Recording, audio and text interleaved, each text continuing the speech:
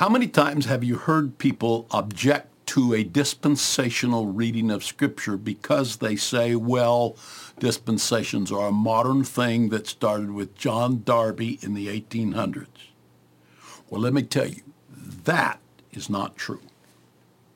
So stay with me today and we'll talk about it.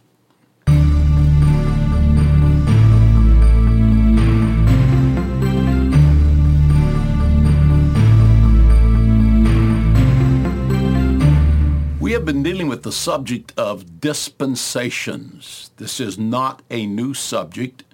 It is a subject that has been important in helping literally millions of people to get a conceptual theological framework in their mind of the progressive nature in which the Bible unfolds. However, a dispensational reading of Scripture has, in the last few years, come under attack.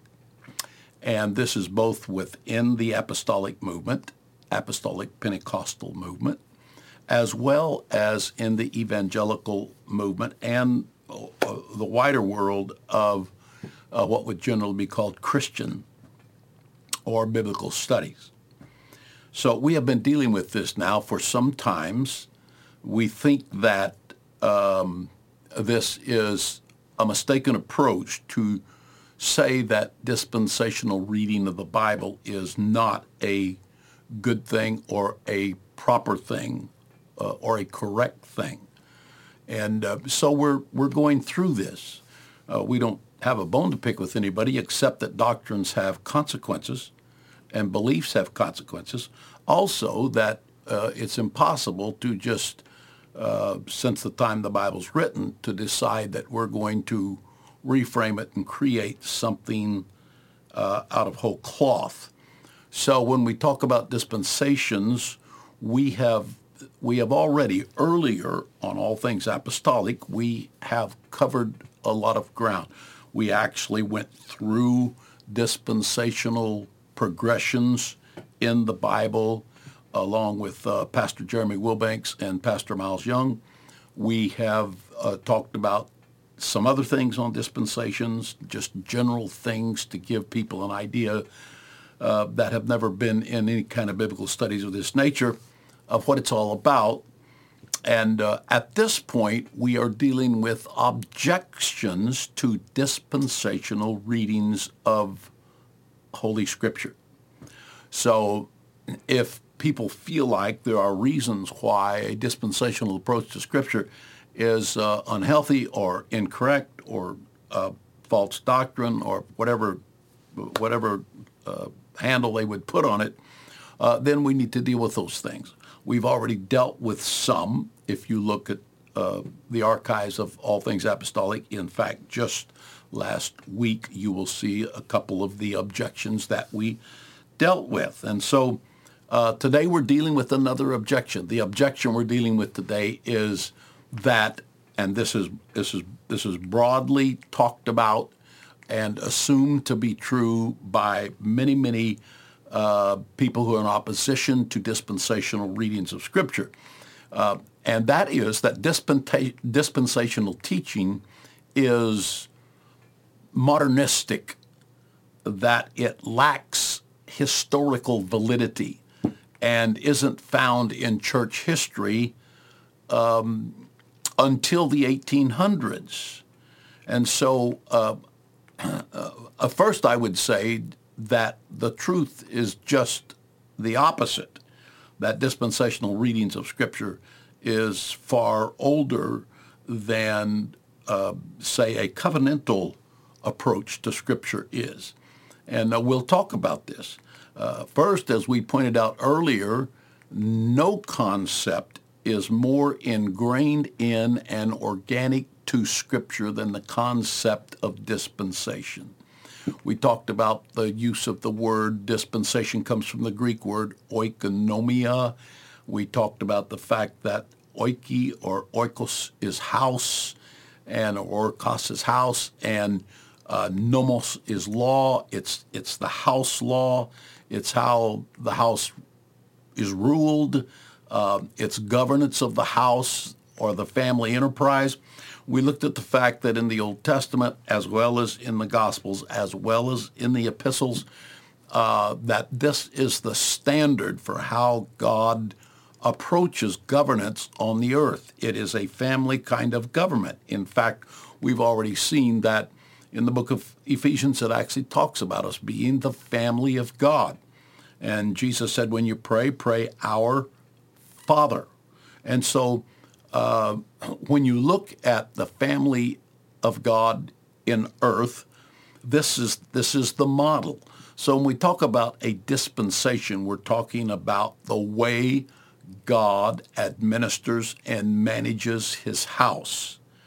And we see in Scripture that there is a progressive movement. There's a reason he manages his house in a particular way at a particular time, because there is a meaning to history. There is a meaning to what God is doing. He is moving towards something. There is a divinely envisioned culmination of processes that the earth and the history of man is going through. And the purpose of the family of God, the mission of the family of God in that. And as he moves through that, God is managing his people, which are the mediators of God's message of good news to the entire human race. And God deals with his house in different ways as this progresses. In essence, you could say that he deals with his house in this way. Certain things are established in the household, and then when that is accomplished or matured, he moves on to a more complex, more robust, more healthy, more positively impacting way of dealing with his people. If you listen to some of the earlier sessions, you will see that this is obvious in Scripture. This is not some far-out doctrine that has to be pondered. The Bible is just full of what I'm talking about right now, but we've already talked about that, so we're not going to revisit all of that, but we want to just kind of get started here. So one of the things, and the household and how it's managed, a dispensation is not first and foremost a period of time. It is a method by which God manages his house. However, when that method that God manages his house by is realigned, or when it's adjusted, or when it's advanced, then the period of time in which God managed his house that way ends, and the house of management now enters a new era. So these are why dispensations end up with chronologies also. So because this is one of the things that people say in opposition to dispensations, well, it's not a period of time in the first place. It's management. It's how the house is administered. And that is certainly true. But the house is not administered the same throughout the history of earth. And therefore, you can track as it moves towards the divine purposes of God. However, so the proposal of some is that the idea of a dispensational reading of Scripture was a late, in terms of history, after the beginning of the church, it was a late created theological system and wasn't taught in church history until the 1800s. That prior to that, there's virtually silence about a dispensational reading of Scripture. How can you just pop out something and say it's a major way to understand Scripture when you've never even heard of it until 175 years ago? And so if that's really true, then that's a valid point that needs to be addressed. But that's not true. Even though, and this is really ironic and quite remarkable, even though there are many scholars that are of world renown, I could name them, I've read them, that assume what I'm saying here as an objection to dispensational reading of Scripture. They assume that it's true, that it actually did not precede the 1800s when it was identified when it was articulated perhaps more exacting than ever before by a man named John Nelson Darby. John Darby was an English preacher. He was a Plymouth Brethren preacher. He was a very learned man. He also was a Bible translator, and based on the Hebrew and Greek texts, he actually translated the Bible into other languages. He translated it into German. He translated it into French. He translated it into English. And he translated it into Dutch, at least the New Testament. And so this man was not just, somebody off the street, but he was a scholar and theologian in his own right. He was born actually in 1800, exactly, and died in 1882. And he was usually when you hear people objecting to a dispensational reading of Scripture, you will hear them say, well, Darbyism is only 850 or 175 years old, and so obviously, that's not enough credence to give to something to be a major way of interpreting Scripture. Of course, he was not the only one during that time. His ideas were widespread. People embraced this.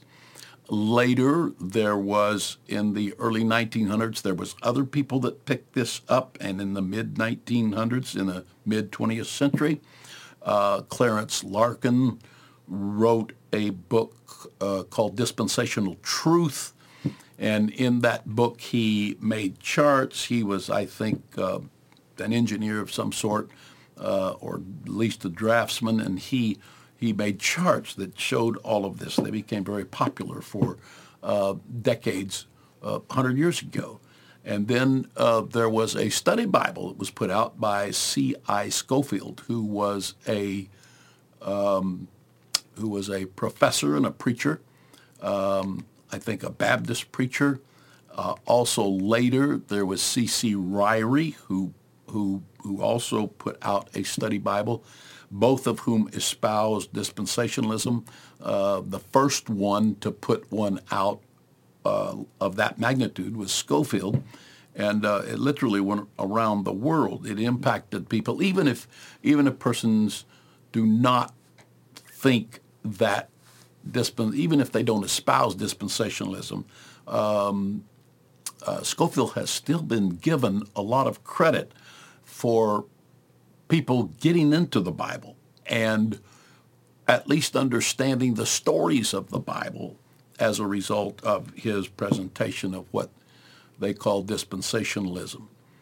And so one of the major schools that espoused it was Dallas Theological Seminary. There were many others that did also. Almost at the same time, there was a gentleman who was prominently against dispensational teaching, and he was a gentleman named Philip Mauro, M-A-U-R-O. He was born in 1850. I think he died all the way to 1952, lived until 1952 when he died. He was an attorney, and he was rabidly opposed to dispensational teaching. He wrote a book entitled The Gospel of the Kingdom, and it was published in 1929. This book became a prominent influence in the early 20th century.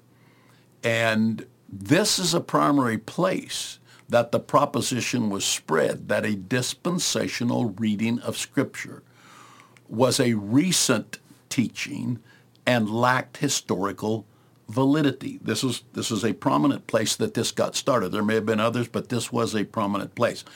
And so others picked this up from him and repeated it without doing their own research.